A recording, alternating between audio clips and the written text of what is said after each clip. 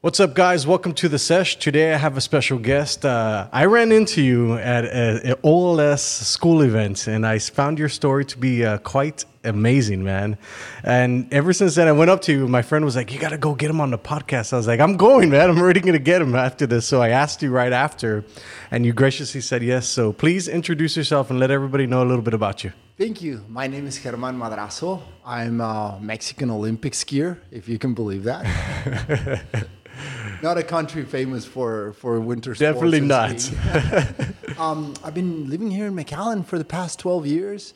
We came over here. We founded a running store. We founded a running club, a running group, and we've been here for the past 12 years, trying to make a little change in our community. So the question is, how did a Mexican end up at the Olympics at skiing?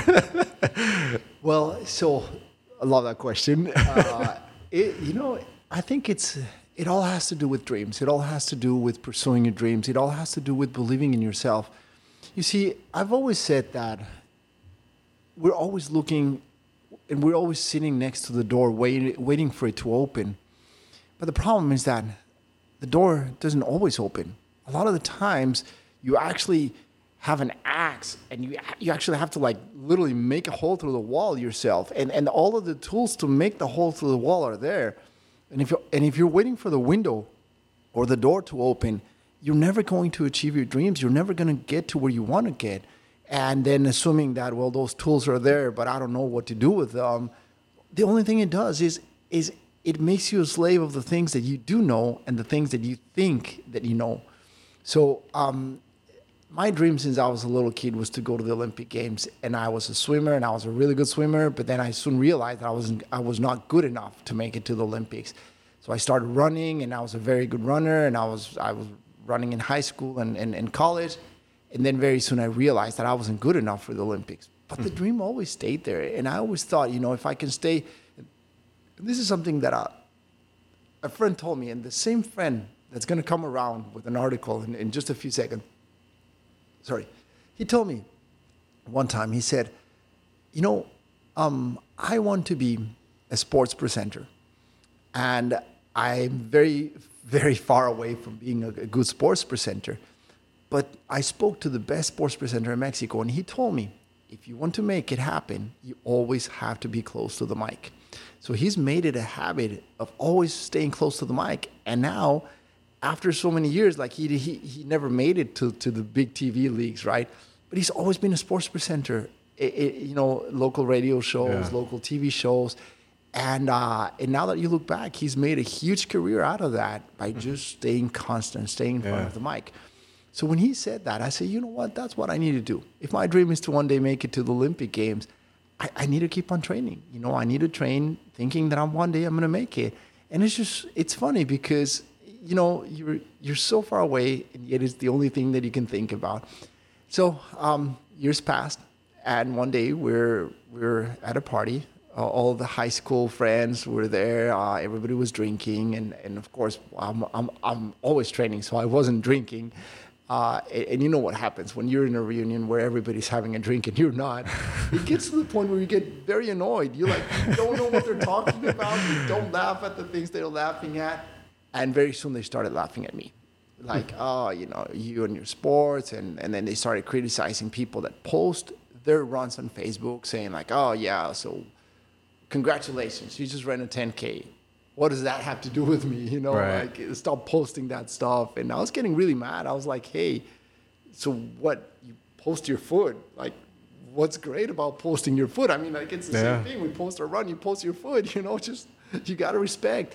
And so one of my friends said, look, man, you've made it a habit of finding a very uncomfortable spot and make it your comfy zone. But it's still your comfy zone. You're not getting out of your comfort zone. You're not doing anything extraordinary. You're just doing the same thing over and over and over and over again. It was very impressive when you did your first Ironman. When you did your second one, okay, he's trying to improve. But by the time you do the 18th, what are you trying to prove? You're just doing the same thing over and over. You're not getting out of your comfort zone. You're not trying anything new. And he said, if you did something different, I'll think different about your sport and all the things that you're defending. For now, You're just another guy that does the same thing over and over again. And so it really hit me. This guy's a very, very smart guy. He's a doctor, a gynecologist. And how did that make you feel though? Like get that sometimes is like a punch in the face that people need.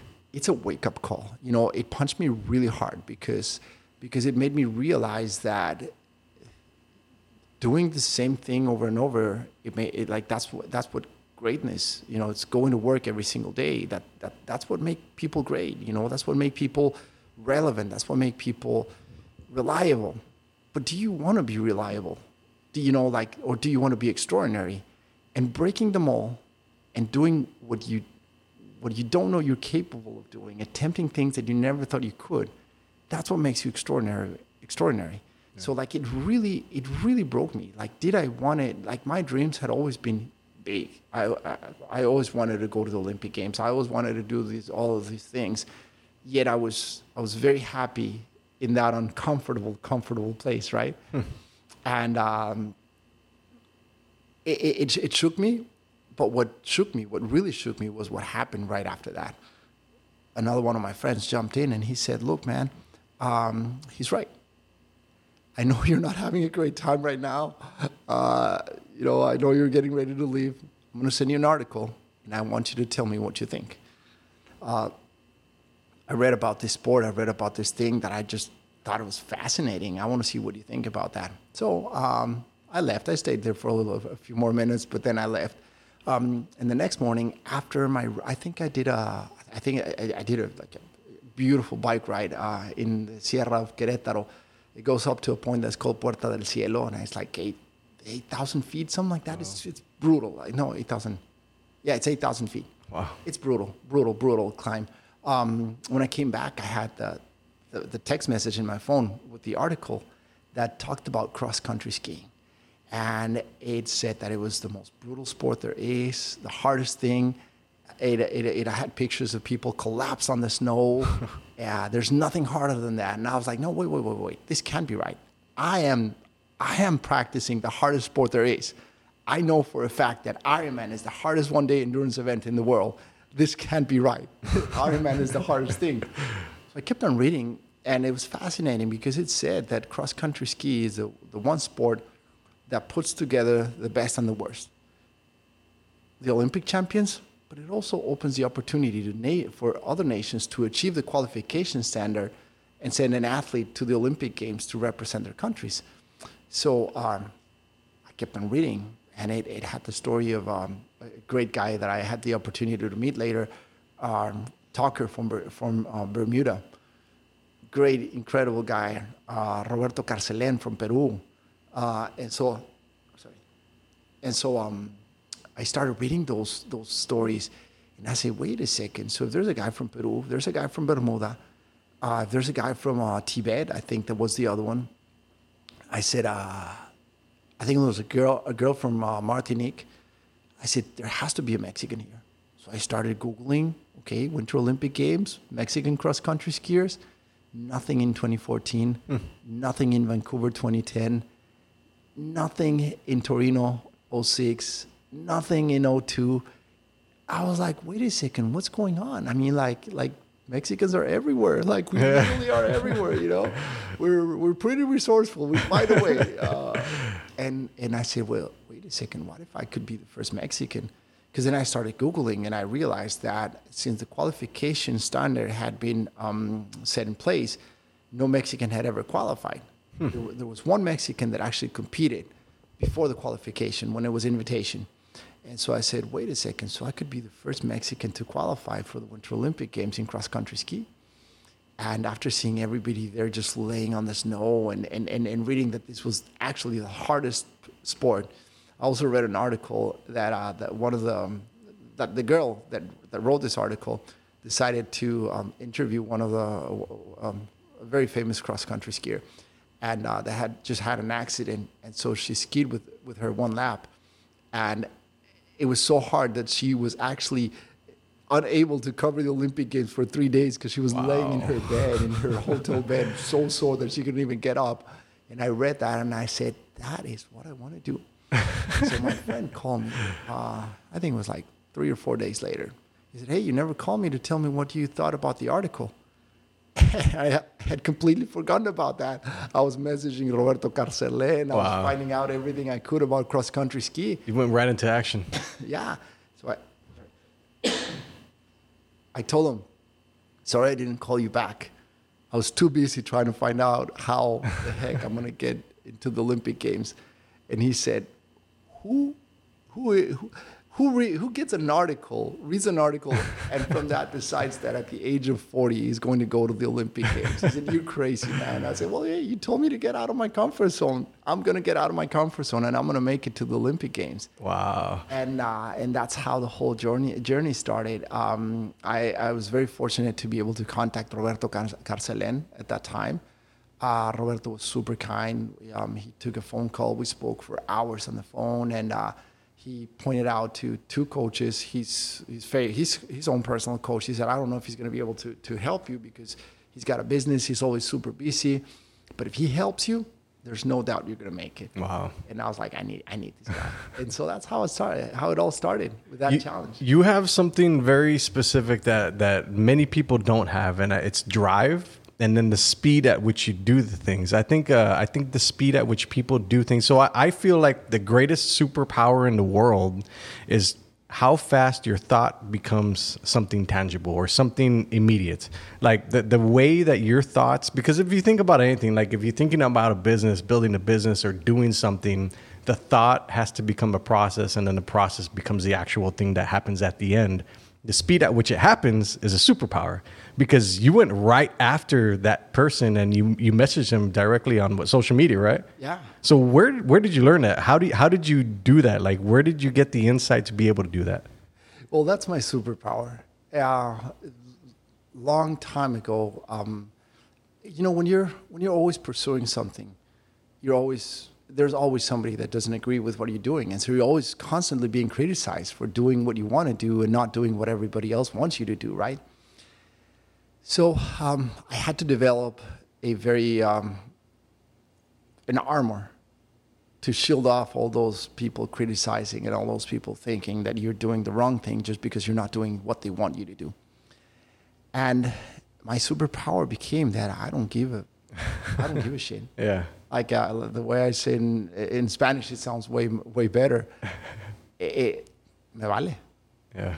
Like whatever you think of me, of what I'm doing, I don't care.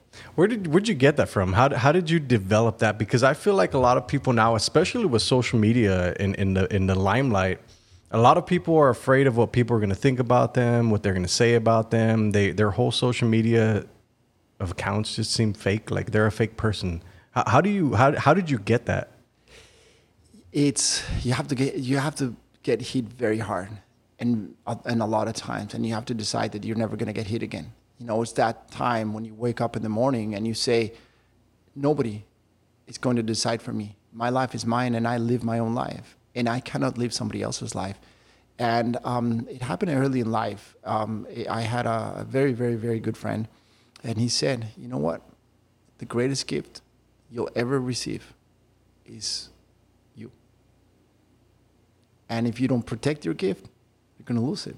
And you're going to lose yourself. And once you lose yourself, you'll never get yourself back, because every year that goes by without you, it's a year you get older and a year you never get back.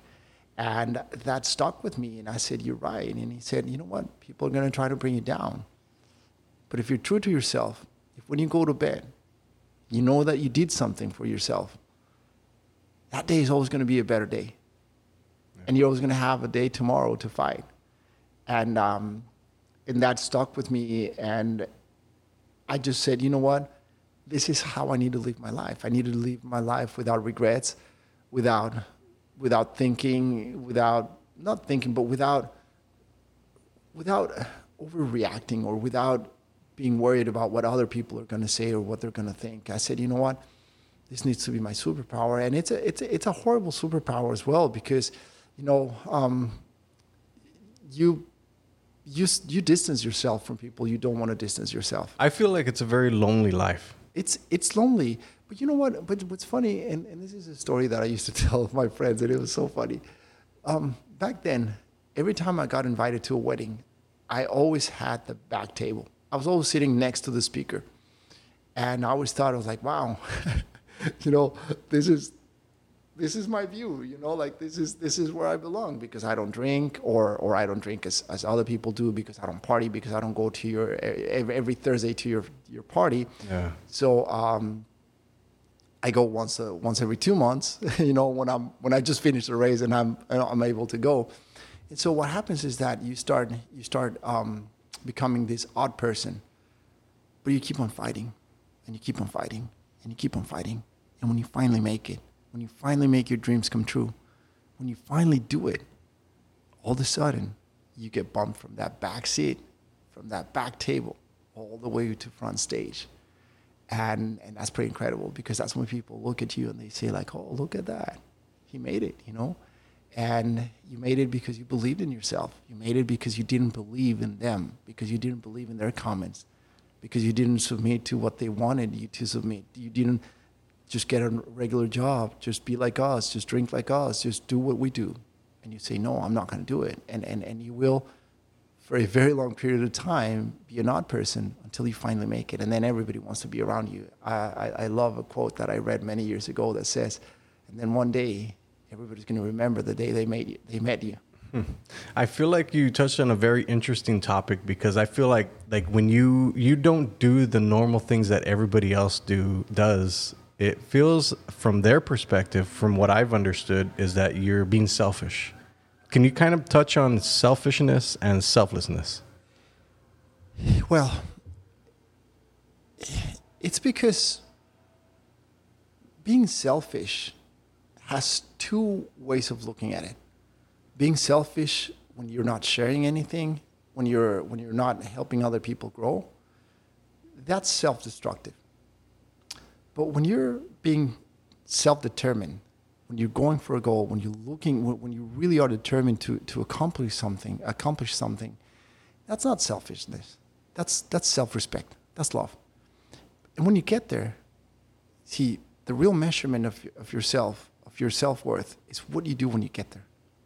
Because if when you get there, you want more, and all you want is more for yourself, then yes, you become a very selfish person. But if you're able to share once you get there, if you're able to look down and look up and look sideways and just be like, hey, how can I help you? How can I make my struggle and my fight be of service to you? How can all of this make you a better person? And when you ask yourself that question, that selfishness becomes a very rewarding part of your life, because you being selfish allowed you to be generous. So you have to be selfish when it comes to your time. You have to be selfish when it comes to you achieving your goals. You have to be selfish when it comes to you doing what you need to do to get to where you want to go. But then you have to be generous with the gifts that you've been giving, the things that you didn't, the things that were given to you. Those you need to be generous. The things that you've acquired, you need to be generous. But when it comes to your time and your commitment, you need to be selfish, because otherwise, it's so easy. It's so easy to lose time, to waste time on things that are never going to help you grow. And you just touched on a point that I think it's crucial, because you see,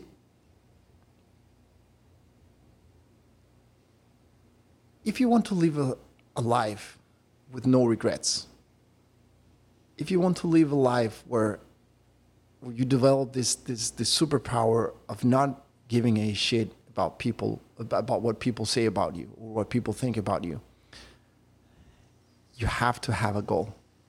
You can't just go through life not giving a shit. If you don't know where you're going and you don't give a shit, then you're not going to be humble enough to ask for help. You're not going to be humble and smart enough to accept help when it comes for you. So the key in all of this, if you're going to develop the superpower, is always have a goal. Know where you're going. Know where you're heading. Because that's when this becomes really a superpower and not superficial. Well, yeah, not super idiot, right? Because Yeah. then if you don't know where you're going and you're just like, yeah, I don't give a shit about anything or Yeah. anybody, then yeah, you're just an idiot. Let me ask you about this because when I got into my 40s, especially with COVID, You're 40? I'm 41. So when COVID happened, I had found myself questioning my mortality a lot, like every single day, because I would see a lot of people pass away on social media and they were like, rest in peace to all these people. How do you view the timeline of life? So for me, I view it from now I'm 40. If I'm lucky, I get to live as old as my grandfather is right now to 93 years old. So that means I don't have that very much time. So from 40 to 50, 50 to 60, those are the years that I'm going to be able to get my body into shape, get healthy, to be able to live the life that's going to get me into my 93, right? How do you view that? How do you view the timeline of what you have now to the time you have left? Make every single day count. If you die tomorrow, you die tomorrow. But you make today count. You make today your best day. It's the only way to live. It's the only way. I am right now 25. That's my age. I'm starting a master's degree. I'm back in school. I'm starting a new business. I'm starting a new career, a new life. And like, I don't feel the age that my physical age. I'm 25. I'm driven. I want to go. I have dreams. I'm not stopping. Yeah. And if you start thinking about how are you going to manage the time you have left and the things you have left? So, well, stop drinking. Well, stop going out with your friends. Well, you stop everything. And at what point do you stop feeling alive? Do you stop living in order to extend your physical life? You know what? You have to go all out. You have to go all out every day. You have to go all out every day, and that's the only way to live. For me, making it to 93, living a long life, has to do with one of my favorite phrases, my favorite words, my way of living. And it all has to do with, and I'm trying to find the right way to put this. It's because a lot of words come really quickly in Spanish, but then once I'm translating them to English, I'm like, does that translate the same way? You have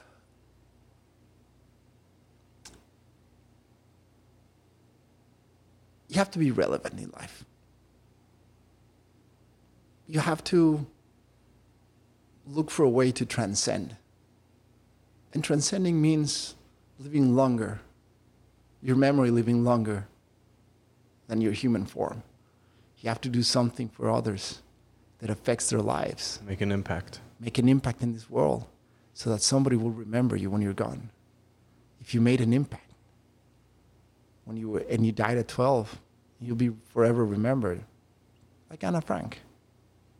She'll never die. Yeah. That's relevance. That's transcendence. If you're looking for transcendence, it doesn't matter if you die tomorrow or if you die tonight. If you were able to transcend, if you were able to give the world something through your life, through your experience, through your view of the world, you'll live forever. And that's really what matters. So I am looking to live to 1,000 years, to be remembered 1,000 years from now. That's what I'm looking for. Legacy. If I can make it to 93, that'll be great, thank you, God.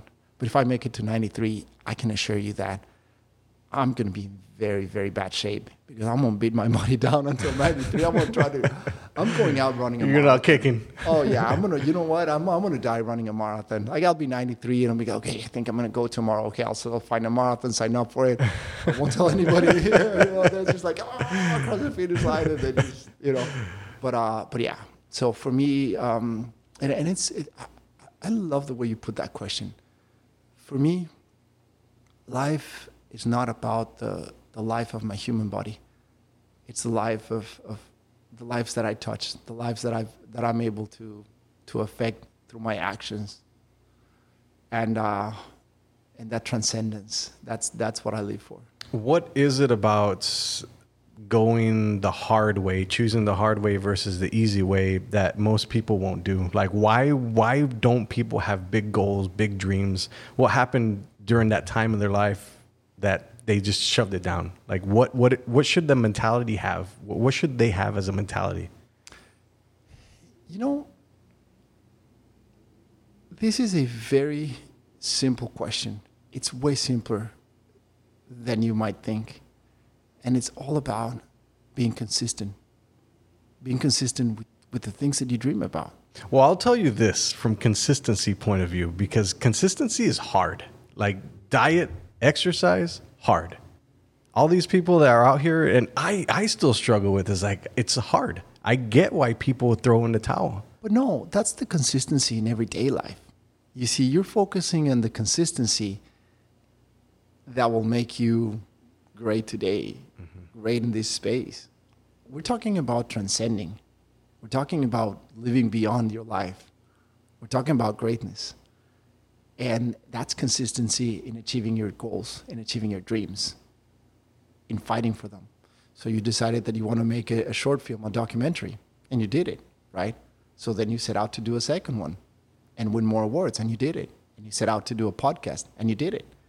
So now your life is full of accomplishments, of little things that hey, nobody knows if you were successful or no, because obviously they'll know, but then we move on, right? Yeah. We move on with our lives, and nobody will remember, Yeah, right? the speed at which things change. But you remember, and you know you did it.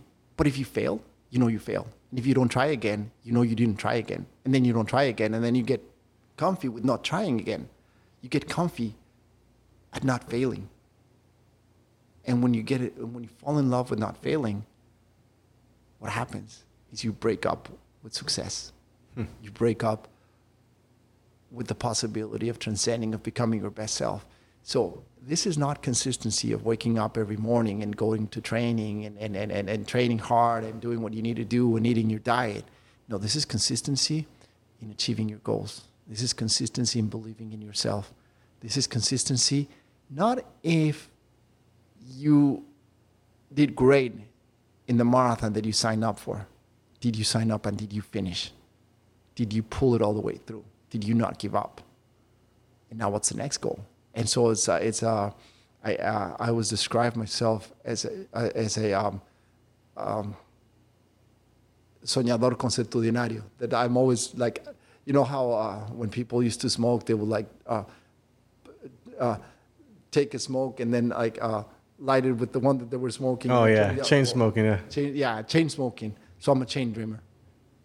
There's always one dream chain to the left. You just finish with one and then the next one. And the thing is that when you achieve things and when you learn how to fight for things, you become a chain dreamer, a chain achiever. And even if it's little things, but you come to the point where you start believing in yourself so highly that you literally look at yourself in the mirror and you feel invincible. And it's just this feeling of like, whatever I set out to do, I can do it. And I will do it.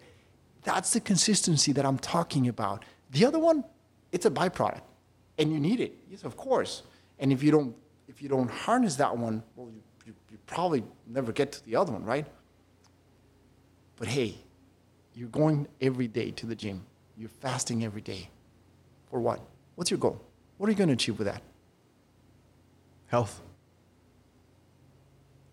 And how is your health going to make someone else great?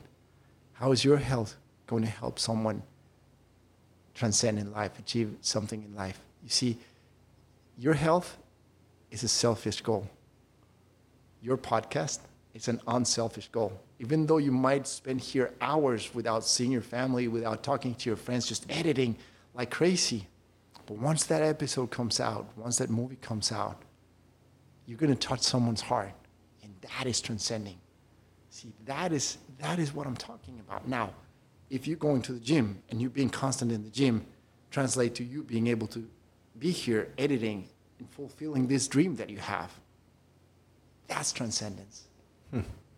Interesting. Let me ask you about goals, because I feel when I talk about goals, people think like, whatever, they're just goals, and I feel this because I've always made goals, and I was able to write them down and put them on a dream board, and all these things they feel like foo-foo-ness to people, but I'm certain that you can call into existence with the words that you say, with things that you write down, and if you have a goal and a date, it will get done. What can you say about that? Because I feel like a lot of people just are dismissive, like, these are goals, whatever, you write them down. Yeah, come on, dude. Like, no. Touch on that. No, because if you set a goal and you give up on it, then you set a goal and you give up on it, you become a professional quitter. You might be great at what you're doing because you get paid to do it and you need to pay rent, right? So there are things that scare you. One of them is getting kicked out of your house. One of them is losing your job. So you're consistent at your job because you're afraid of losing it. But in your personal life, in your goals, in like we just said, I was great at what I was doing. Ironman, being consistent with my training in Ironman. But that was never going to go anywhere. It was just going to turn into Ironman number 100, and but I wanted to do something bigger than that. This is the exact same example that you're giving me. Is you set a goal, make sure you complete it. You set a goal, make sure you complete it. If you're not going to complete it, don't set it, because then you become accustomed to not achieving your goals. Now, once you know you can achieve it, you can set a bigger one. Once you know you can achieve the bigger one, you can set a bigger one, and that's how you get to the big things in life. Not being afraid to fail. That is the key. So let me give you a quick example. I set out to do something that I've been wanting to do for a long time, and I overshot. I started it and really completed it, but at the end of the day, I didn't have the money to pay for the end of it, to finish it, for lack of funds. So, what do? Do I consider that a failure? Hell no. I'm going to get the money. I'm going to go back and either finish that or just start it over again. Yeah. And this time, I'm going to have the money before I start. I'm not going to be overconfident or like, the money will come. It didn't come. Did I fail? Hell no, I didn't fail. And this is one of the most beautiful questions I've ever been asked by a kid that was 7 years old. I was at Milan Elementary, giving a speech. I was with McAllen Marathon. It was called Let's Run, Kids McAllen Marathon. And one kid asked me, so what if you had failed? What if you had never made it to the Olympic Games? All the money that you spend and all the time that you spend away from your family, that would have been a huge blow, a huge failure. And I looked at him and I said, no, that was my biggest achievement. Even if I had never made it to the Olympic Games, I traveled to over 14 countries. I learned a new sport, made two of the best friends I've ever made in my entire existence, lived a year living my dream, like literally living my dream. How could that be considered failure? How could that be considered failure? So it's about enjoying the journey. It's about taking pride in the little things. Just you achieve something and just celebrate it. Celebrate the little things. And if the big thing comes, even better. Even better. But you see, how could you say that year was a failure, even if I'd never made it? Yeah. I mean, my dream had always been to go to Turkey. I made it to Turkey. I made it to Armenia. I went to Iceland. That was another one of my lifelong dreams. And I had never been to Iceland. I went to Iceland 3 times to ski. How can you call that a failure? Yeah. There's no way. So it's also having that mentality of you never fail. Let me ask you this. The 5 people that you hang out with, you will become that 5th person, or those types of people that you hang out with the most, the things that they do, you'll end up doing. The question is, when you were out there training for the Olympics with the Olympic team, what is the mentality of that group? How does that look? How does that feel? How does it feel like being in that group? Oh my God. Oh, so I'm going to answer that question in two ways, okay? The first one, that group, and it wasn't even five, so it was a little less than five. It was four of us. Drive. It's the most beautiful thing I've ever felt in my life. Everybody was driven. We got to Hildesau, Austria. Peter was renting an apartment there, or his sponsor had rented an apartment, so he invited us to stay with him. And so you would think, like, three guys living in a little apartment, it would be a mess. The apartment was sparkling every single day. You woke up, breakfast was ready. We finished training. Lunch was ready. We finished training. Dinner was ready. Everybody was in bed. Everything happened automatically because we were all driven, because we knew what we wanted. So I would wake up early in the morning, make breakfast for everybody. When I came back, since I had made breakfast, we didn't need to ask who was going to make lunch. Peter was already making lunch. And then Jonathan would be like, oh, well, they're doing all this for me. So he cooked dinner, right? And then all of a sudden, you're looking for your pants and they're already washed. And like, who washed my pants? Well, yeah, I was going to throw everything in the washing machine. Because if you fall, we all fall. That was the mentality. It was driven. It was just so beautiful. Everybody, that's where I got one of my mantras in life right now. Because every time that we failed, that we didn't achieve the qualification, and this happened. So I'll go back to how this happened. So we were racing in Turkey one day, and the snow was melting. Conditions were horrible, and so there was a very, very steep downhill, and then a very sharp U-turn at the end of the downhill. When the snow was in good condition, you were just flying around that curve. It was beautiful, but the way that the conditions were, the snow literally threw you out, but out was literally like there was no snow. Like it was like just one thing, like it was just the wilderness. Like I flew out of the track and landed in a rock and ended with a black eye. Wow. And so I finished. And I told Peter, I said, I think I'm the first ever cross country skier to finish a race with a black eye. And he said, well, now you have a good story to tell. And I said, yeah, but we didn't qualify. And he said, don't worry. We still have tomorrow. And tomorrow, we'll live to fight another day. And I just closed my eyes and I said, you're right. We'll live to fight another day. It doesn't matter how bad things are going for you today. When you wake up tomorrow, you're gifted the opportunity to live and to fight another day. And that was the drive. That's how we live for 2 months, Peter, Yona, and I. And of course, there were others that were like calling us to see how we were doing. So but it's those three people that completely changed my life. Wow. And now I'm going to answer that question the way that I really see it. Because I keep seeing that. And nowadays, like somebody made a very popular audio and everybody's replicating it on Instagram, right? We're like you're the reflection of the 5 people that are closest to you, blah, blah, blah. Yeah. What if you see that in a different way? What if you were able to change the 5 people that are closest to you? What if you could make them great? What if you take the risk? What if I take the risk right now to try to make you better? Because I want to be your friend. And I want to be a better runner, and you don't run. Oh, can I persuade you to run? Can I invite you to run? Can I help you love running? You're a businessman. I want to do business with you. How can I make you better? How can I make those 5 people closest to me better so that we can all grow? Instead of just hanging out with 5 people and just hoping that the average will come out to be something that helps you. Yeah. Well, what if you can change that? What if you can have the power of those people that are closest to you? You make them great.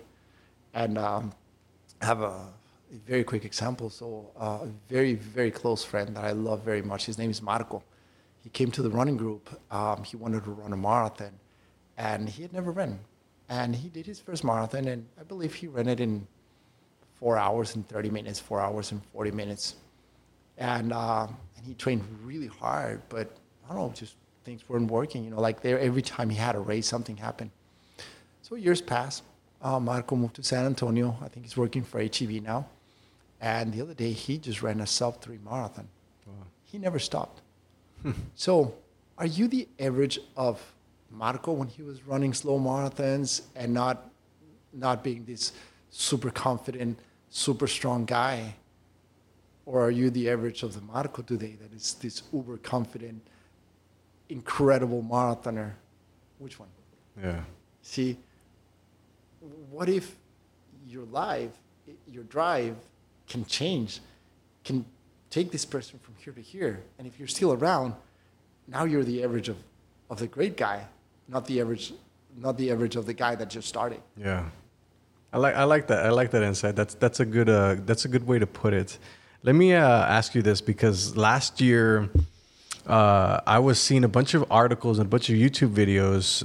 One specifically was, I think Jesse James West was talking about how McAllen is the most obese city in the nation.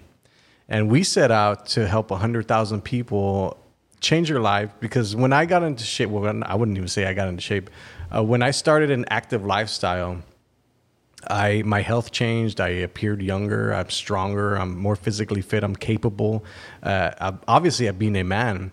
But I feel like when I was talking about it, it kind of came from a preachy way. And people don't like to be preached to. And I'm fine with that. I understood it. So I had to figure out, how do I reach people without sounding preachy? And I was not able to figure it out. How do you help 100,000 people, or how do you help the Rio Grande Valley fight obesity specifically? Do it. Go about your own fight. Share it. Somebody's going to get inspired. See, you can only help the people that approach you and want to be helped. Those are the only ones you can help. You can't help everybody. Nobody's like, it's unreal. Like you have your friends, and then one day you discover that there's somebody that actually hates you, and they're like, I've never ever met that person. Why does he hate me? Well, that's how life is. You don't concentrate on those. Move on. People that reach out. So now, if you're living in a little bubble, you're never going to reach out, right? So if what you want to do is reach out, help people, help change this community, lead by example. Start running, and if somebody asks for help, help. If somebody else asks, help. And all of a sudden, and here's the beauty of this. I started coaching people 12 years ago. And the price for coaching, mind you, I have a master's degree in sports science. I'm very experienced in what I do. When I started, I had already done, I think, 10 Ironmans. Wow. Something like 20 marathons. I had already qualified for the Boston Marathon. Ended up not getting in, but I did qualify, which for me, that was a big accomplishment. For me, that was big. Sorry. And the price was a 6-pack of beer. And then you pass it on. The reason was because if I don't want to drink a beer with you, I don't want to train you. I want to be your friend. I want to be able to affect your life. And if I can even talk to you, how am I going to affect your life? So that's why the price back then was a 6-pack of beer. And then you need to prove that you were able to pass it on to someone else. Because if all that I'm sharing with you, it's going to get trapped inside of you, and it's never going to go anywhere. We're never going to grow. Right. And so, you see, that became me. One of the first athletes that I coach, her name's Lori. Great athlete, great person. And then Lori started coaching Ronnie and another group of people. And Ronnie has a huge effect because he's a great leader in the city of Edinburgh. And so, and like her, I can tell you of other athletes, and it's incredible. And when you look at it, well, it's her work, what she did with those athletes. It's what this other guy did with his athletes. Bring the mic up a little closer. Yeah.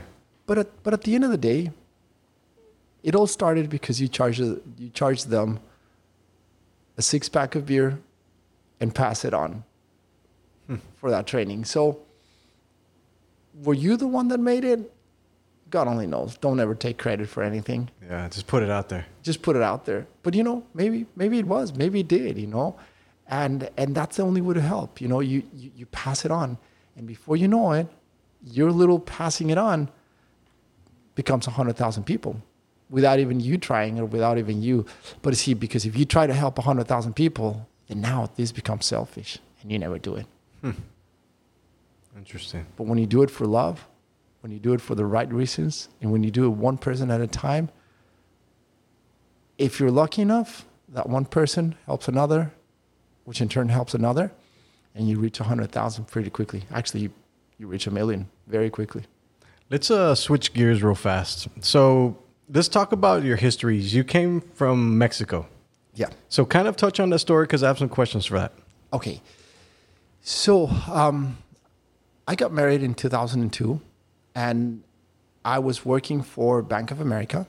Well, Bank Boston, which was bought by Bank of America. And working on the corporate world, I pretty soon decided that was not my life. Like, I wanted to own my destiny. I didn't want to put all of this time working with uncertainty. Like I said, I need to own my destiny. So my wife and I moved to Tamaulipas. We started managing a ranch, a cattle ranch in Tamaulipas. And we did great. I mean, it was growing. We kept growing every year after year, and it was just beautiful. And life was perfect. But then all of a sudden, violence erupted in Mexico, and the people that were in charge of this violence, they started invading ranches, and in some cases even kidnapping the ranchers. So it was horrible. And we had one of those episodes where our cattle was stolen by these people, and we had to leave. We had to leave, and I told Lucy, if we're going to be responsible for our lives, we also need to be responsible for our environment. Like, we need to find an environment where we can actually grow. So we couldn't be there no more. We had to move. And I said, I read an article, just what you're talking about. It's funny that you mentioned that. I read an article because we would come to McAllen very often to see a friend. We'd spend time with our friends, come, do grocery shopping and things like that. And I every time I came, I was looking for somebody to run with, and there was no running groups. And my friend Sal, we would go and run together, and I was like, hey, but who else runs here? And it's like, no, pretty much nobody runs here in McAllen. And one day he showed me an article that said that McAllen was the most obese city in the United States. And I said, but why? McAllen is beautiful. This is a really nice town, and people here are very nice. Why? And I told Sal, I said, we need to change that. And he said, yeah, you and how many? And I told, so when all this happened, I told Lucy, I was like, there's no running store in McAllen. There's no running group in McAllen, but they do have a marathon. I said, we need to go over there and open a running store. And Lucy was like, but that's the most obese city in America. People don't run there. Who's gonna buy your shoes? And I said, we're gonna go there, and we're gonna build a running group, and we are gonna build a running store, and we are gonna help make that the fittest city in America, whatever it takes. Whatever it takes. And so we packed our bags, and that's the hard part of the process, because we needed to get a visa, so contact the lawyers, and also to get the visa you must have the business, but to open the business you must have the visa. So it was it was hard for a few months. It was so doubting. It was like, man, I'm never gonna be able to make this, right? And so that's when that attitude of me vale. Whatever happens. I'm gonna make it. This is my dream, and I need to make it happen. And so, yeah, we lived in fear for a couple of months, and the lawyer was like, no, you're okay. You're okay. Just don't let the 6 months pass. And so within 3 months, we got 4 months, we got our investor visa. And that's how we were able to move here and start our business, the running store.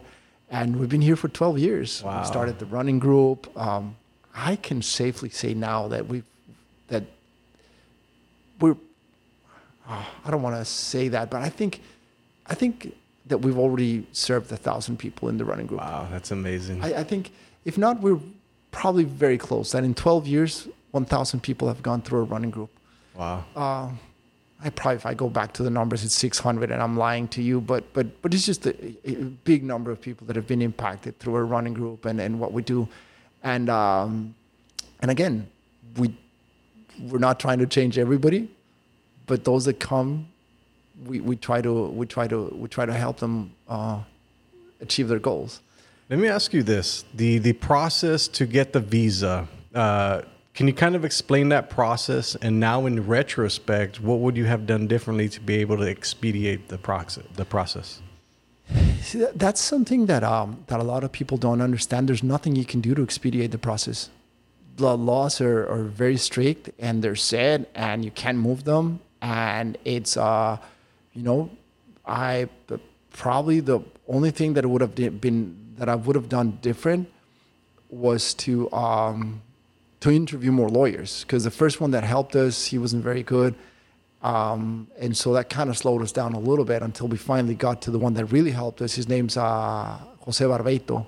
He has his office here, his law office here in McAllen. And Jose helped us a lot. And so once we were finally able to work with Jose, like it was smooth sailing all along, the renewals and everything. So, I wouldn't have done anything differently. I think I'm very proud to say that although I like to break my own rules, define my own destiny, when it comes to the rules that make us a better society, I like to follow them. It's a bit of a contradiction, but you have to. It's the only way to do it. You have to go through the process. It's tedious, but you get there. Like, you do get there. And so for people that want to come and invest and open up their businesses here, even for kids that are graduating from college, and start the process. 1, 2, 3, 4. It's boring. It's time consuming. But once you get to where you wanted to go, and once you start working, like, it's beautiful, right? Yeah. It's beautiful, but it's the only way. You cannot jump steps. You cannot, you just have to go through the process. You just have to go through the process. And the way they make it is kind of like it's kind of a tedious process that kind of just pushes people like, okay, they're gonna give up. Am I wrong? It is, and I believe it is designed to be that way. But so here's the way I see it. This is the best country in the world, and I've been to 70 different ones. Believe me, I've lived in different ones. This is the best country. So it's normal that the people that live here feel proud of what we've achieved as a society, as a community, as a country, and I think that the rules that we had to go through to be able to be here legally and working and having our business and enjoying the life that we have with our kids and everything, I think that is good. I mean, like, you wouldn't just allow anybody to come into your house. Yeah. You wouldn't just allow anybody to just open the door, sit down, and start talking to you in your podcast, right? Yeah. So I think that, I mean, they could probably be better rules. They could probably be a little more expedited or a little, I don't know. But that's not up to me. But I think that that the fact that there are rules it's a good thing. It makes the dream sweeter. Yeah. When we went through all of that, and when we finally got our visa, when we finally were able to open our shop, it just felt so good, because it wasn't easy, because we worked so hard to do it, and that feeling of conquering, it's just fantastic. I mean, like, we'd open other businesses and we just opened them, right? But when we did this, my wife and I opened a bottle of champagne. Like, we did it finally, and so I guess at the end of the day, having rules that you need to follow, and a process that you need to follow in order to accomplish something, it makes it more desirable. Yeah. So yeah, don't break any rules. It's not worth it. Before we finish off the podcast, I like to ask this question because I feel like I'm on the journey of figuring out life, and I'm a lifelong learner. But through the process of what you've lived now and all the accumulated knowledge that you've gotten through the years, what are the best 3 pieces of advice that you can leave for somebody? Start today, right now. Stop whatever you're doing and start what you want to do. Right now. You don't have money? Who cares? Who had money? You don't have experience? You'll get it. Start today. Don't look back. Just go. If you fail, stand up. You only fail when you stop trying. You only fail when you give up. A scientist will conduct an experiment 1,000 times until he achieves the result that he was looking for. How many light bulbs did Edison build before he actually built the one that worked, the one that changed our lives forever? Did he fail 1,000 times or 2,000 times? Or was he just perfectioning the art of changing the world forever, right? So start doing it right now. Stop what you're doing, get up, and start fighting for what you want, for what you're dreaming. That's number one. Number two, share it. Share it with someone else. Find a way to share it. I mean, you and I, we love social media, and we use social media, and it helps us spread our message, but it doesn't have to be through social media. Just try to inspire someone. And hope that that person will inspire someone else, because in order to change the world, you have to start one person at a time. So second one will be that. And the third one, and I think this is the one that really changed my life. I think this is the one that really made an impact in my life, is learn to celebrate the little achievements in life. Learn to celebrate you, to be you. Because a lot of times we find ourselves waiting for somebody to come and praise us, for somebody to come and say, congratulations, you did a good job, and nobody comes. And our self-esteem is drained because nobody said anything. So you have to be able to laugh at yourself and to compliment yourself. To look at yourself in the mirror and say, we did good today. We did it. And tomorrow, we fight another day. Fight another day. All right, guys, we'll see you next time. Later.